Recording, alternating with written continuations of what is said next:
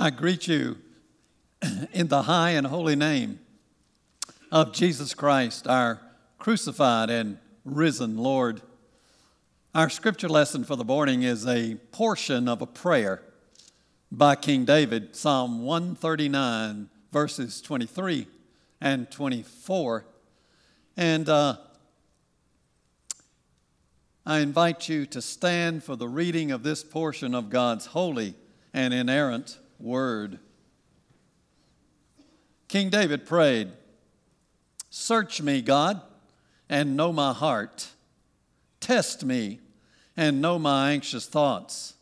See if there is any offensive way in me, and lead me in the way everlasting." This is the word of God for the people of God. Thanks be to God. Please be seated and let us pray.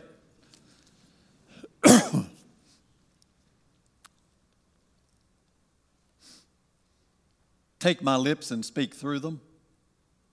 Take our thoughts and think through them. Take our hearts and set them on fire with love for you. Unless you speak, nothing of significance will be spoken. Give us your word, Lord Jesus. Amen. The scripture I read to you a moment ago is a bold and daring prayer of King David. You remember King David was the greatest king the nation of Israel ever had. The Bible says that he was a man after God's own heart. And in this prayer, David invites God to invade his personal privacy and to examine his innermost thoughts of his heart and mind. Now, most of us Americans would not be comfortable opening that much of our inner space to God or anybody else. Oh, yes, I'll grant you there are a few of us who are different, who share everything on either TikTok or Facebook or Twitter. What they had for breakfast and what shoes they're wearing and what the dog did yesterday. But most of us are not that way. We really do treasure our privacy and protect it. I used to think that my email address was fairly private. I shared it with friends, family, some of my businesses that I frequent. Now I realize it's not private at all. Every politician in America knows my email address. I must receive 30 a day. I'm forever deleting. I try to unsubscribe, they ignore me. Thank goodness the election will soon be over and maybe some of that stuff will stop. King David prayed fervently because he was in deep trouble. On every side there were hostile nations and armies attacking Israel. He even had trouble within his own family. And in Psalm 139, he denounces those who misuse God's name and even hate God, he says. And facing such enemies on every front, David desperately needed God's help. And so he prayed with urgency. And friends, we're not in all that different a situation today because we gather at a time in America of widespread and varied crises. Inflation and a volatile stock market is stealing our savings and forcing some low-income people to make choices every day of food to eat or clothes to wear or rent to pay or even medicine to buy. Russia has invaded its neighbor and is threatening to use nuclear weapons. Deadly drugs are streaming across our southern border, killing our young people. Our leaders in Washington are as divided as the public they represent. And our Methodist denomination is in the process of dividing because of a disagreement about the authority of Scripture. Now, the Bible is very clear about what you ought to do in a time of crisis. It is to pray. And prayer should never be a last resort. Oh no. First resort for the people of faith. The Bible says, God declares, if my people who are called by my name will humble themselves and pray and seek my face and turn from their wicked ways, then will I hear from heaven and will forgive their sin and heal their land. If you recall the Gospels, only one lesson did Jesus' disciples ask Jesus to teach them. And it was not how to preach. It was not how to heal people. It was not even how to build a church. They simply asked him, Lord, teach us to pray. Because they had watched Jesus. They knew what a prayer warrior he was, often getting up before dawn to go out in a lonely place to pray. They knew that prayer was the primary conduit through which God the Father was funneling power into God the Son. St. Paul gave us this command, pray continually, give thanks in all circumstances, for this is God's will for you in Christ Jesus. Way back when George Washington was inaugurated as our first president, 1789, history tells us that he got down on his knees and kissed the Bible, and then he led the entire Senate and House of Representatives to a nearby Episcopal church for a 2-hour worship service. And guess what? There is no evidence that the ACLU sued him or the Congress in protest. Thank the Lord. Now, my guess, if I were to ask for a show of hands of those of you who pray every day, I think most hands would go up. But you know as well as I know that sometimes we pray almost casually, perfunctorily, sporadically. I mean, think about it. In our worship service earlier, we said the Lord's Prayer. We know it by heart, and how often do we simply pray it by rote and never think about the words we are actually saying in that great model prayer? The evangelical pastor and author Chuck Swindoll makes a great suggestion about the prayers we say before meals, mealtime prayers. He says, after the meal is over and the dishes are being put away in the dishwasher, someone in the family should ask, does anybody remember anything that was said in the prayer before the meal? And if no one can, then the whole family ought to come back to the table and pray again. King David's prayer in Psalm 139 is an antidote for casual prayer. And today in America, because of all the crises we are facing, casual prayers are not sufficient. America's need for revival is too urgent for sporadic, perfunctory, casual prayers. God is offering us David's prayer as a model for our prayers. And his prayer includes 3 requests. And I want us to look at each one, and as we do it, I want us to ask, do I dare to pray like that? First, David prays, Lord, probe my heart. Probe my heart. Search me, O God, and know my heart. Test me and know my anxious thoughts. Now, most of us, if we're honest, don't want God to probe too deeply. No. That makes us nervous. We feel a kinship with old Adam and Eve in the Garden of Eden after they had sinned. You know what they did? Hid behind trees, as if God couldn't see around a tree. And sometimes we hide from God. But not King David. He invites God to probe the innermost regions of his heart and mind. Dare we to ask God to do the same for us? The second part of David's prayer, Lord, diagnose and eliminate my sin. In verse 24, he prays, see if there is any offensive way in me.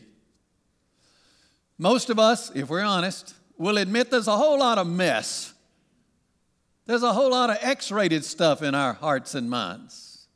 Oh yes, there's some greed in there.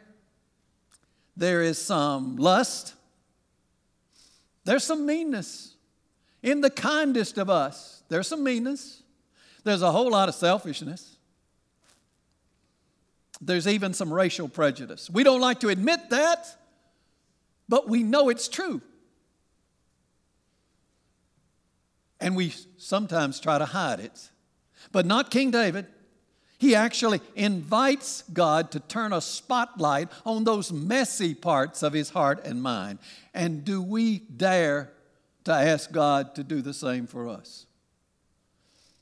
If money is my secret love, do I dare admit it to God? And as an assist in God helping me to cure that, am I willing to give the first 10% of what I earned to God's work? If lust is my temptation, do I dare admit it and resolve to stay away from anything of a pornographic nature and any dangerous relationships? And it doesn't take a genius to know what a dangerous relationship is. If I'm addicted to anything, is God calling me to allow the Holy Spirit to help me break that addiction? I have in my backyard an outdoor fountain powered by a little electric motor. And through a little funnel into a concrete basin comes a steady flow of water. And the sound is really delightful. It'll almost put you to sleep. But you know what I found over time is that basin, even though the water is continually flowing, it collects impurities. It even turned the water a different color. And so from time to time, I have to pour a little Clorox in there in order to cleanse that basin. Inviting God into the depths of our hearts and minds is sort of a divine antiseptic, helping us keep clean and healthy in God's sight. And that brings us to King David's third request in his prayer. Lord, lead me in a Christ-honoring path. No, David does not actually name Christ. He lived 1,000 years before the birth of Jesus Christ. But he anticipated the way Christ would lead. And St. Paul wrote that the saints as far back as Moses drank from the spiritual rock that was Christ. David's actual words were these: lead me in the way everlasting. Well, what is that way everlasting? Jesus told us. Jesus said, I am the way and the truth and the life. So, if we would pray like David, we must first ask God to make my personal life glorify Christ. Now, I think most of us know what that means. We know that it means to set aside some time each day for reading something from God's Word and talking with Him in prayer. We know that it means to avoid language that dishonors God and would be offensive to Him. We know that it means to avoid bad habits. We know that it means to be faithful members of Christ's church. And we know that it means to offer a word of witness when God gives us an opportunity. I saw a splendid example just a couple of weeks ago on television of a witness for Christ. Some of you know the name Pete Hegseth. He's an Army veteran, a TV news commentator, and author. A week or two ago on television, he and several others were talking about parenting. And Pete Hegseth said this: other than helping your child trust in Jesus Christ as Savior and Lord, the greatest thing you can do for your child is to see that he or she gets a good education. What a fantastic witness that was. Don't you know that there were thousands and thousands of parents across America who heard that, and many of them, by the power of the Holy Spirit, were inspired to ask, have I had a witness for Christ in the life of my child? To walk in a Christ-honoring path also means to glorify Christ publicly. We must stand for truth in the public sector, where Christian values are often controversial and where we could face criticism and even rejection. Have you often heard this warning, never mix religion and politics? Yes, you have. And if by politics you mean partisan politics, that may be good advice. God neither endorses Republicans nor Democrats. The emblem of the kingdom of God is neither a donkey nor an elephant. The emblem of the kingdom of God is a lamb, the Lamb of God who takes away the sin of the world.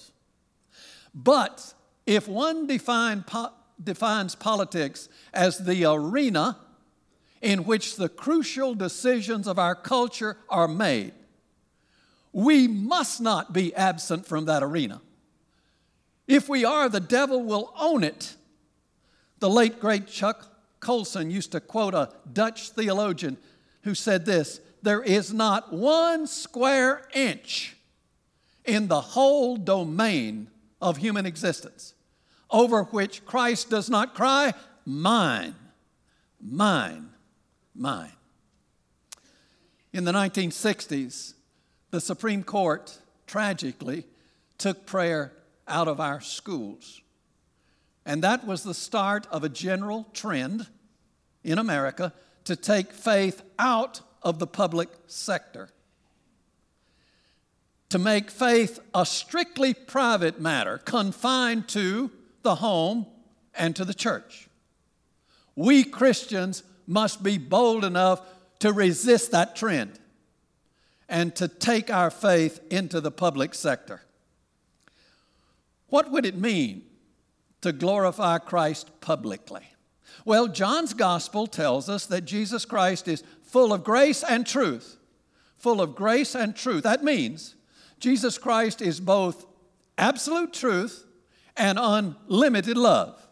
Well, how can we blend the two without compromising one or the other? We glorify Christ when we stand up boldly for truth and do it winsomely and with grace. St. Paul said it like this, speak the truth in love. Are we willing to say publicly that abortion is morally wrong, but still show compassion for young women encumbered with unwanted pregnancies? We must help South Carolina develop a law that clearly denounces abortion as morally wrong, but provides some flexibility for those rare, tragic conflicts of one life with another life. Are we willing to defend the Bible's definition of marriage as a lifelong covenant between one man and one woman, while at the same time demonstrating love towards same-sex couples?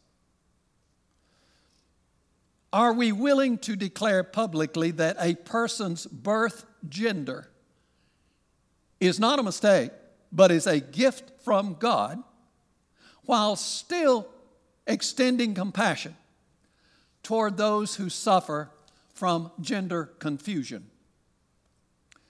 Are we willing to publicly declare that all lives matter and that all races are equally valued by God? Now, if we do that, some people are going to call us racist. And if they do, are we willing not to respond with hostile rhetoric? In April 1999, the terrible massacre at Columbine High School in Littleton, Colorado, shocked the nation. 12 students, one adult, were slaughtered. And 1 month later, Darrell Scott, father of one of the victims, was invited to go to Washington and speak to a subcommittee of Congress. And I want you to hear a portion of what he said because it illustrates how to take the faith into the public sector. This is what Darrell Scott said: "I am here to declare that Columbine was not just a tragedy.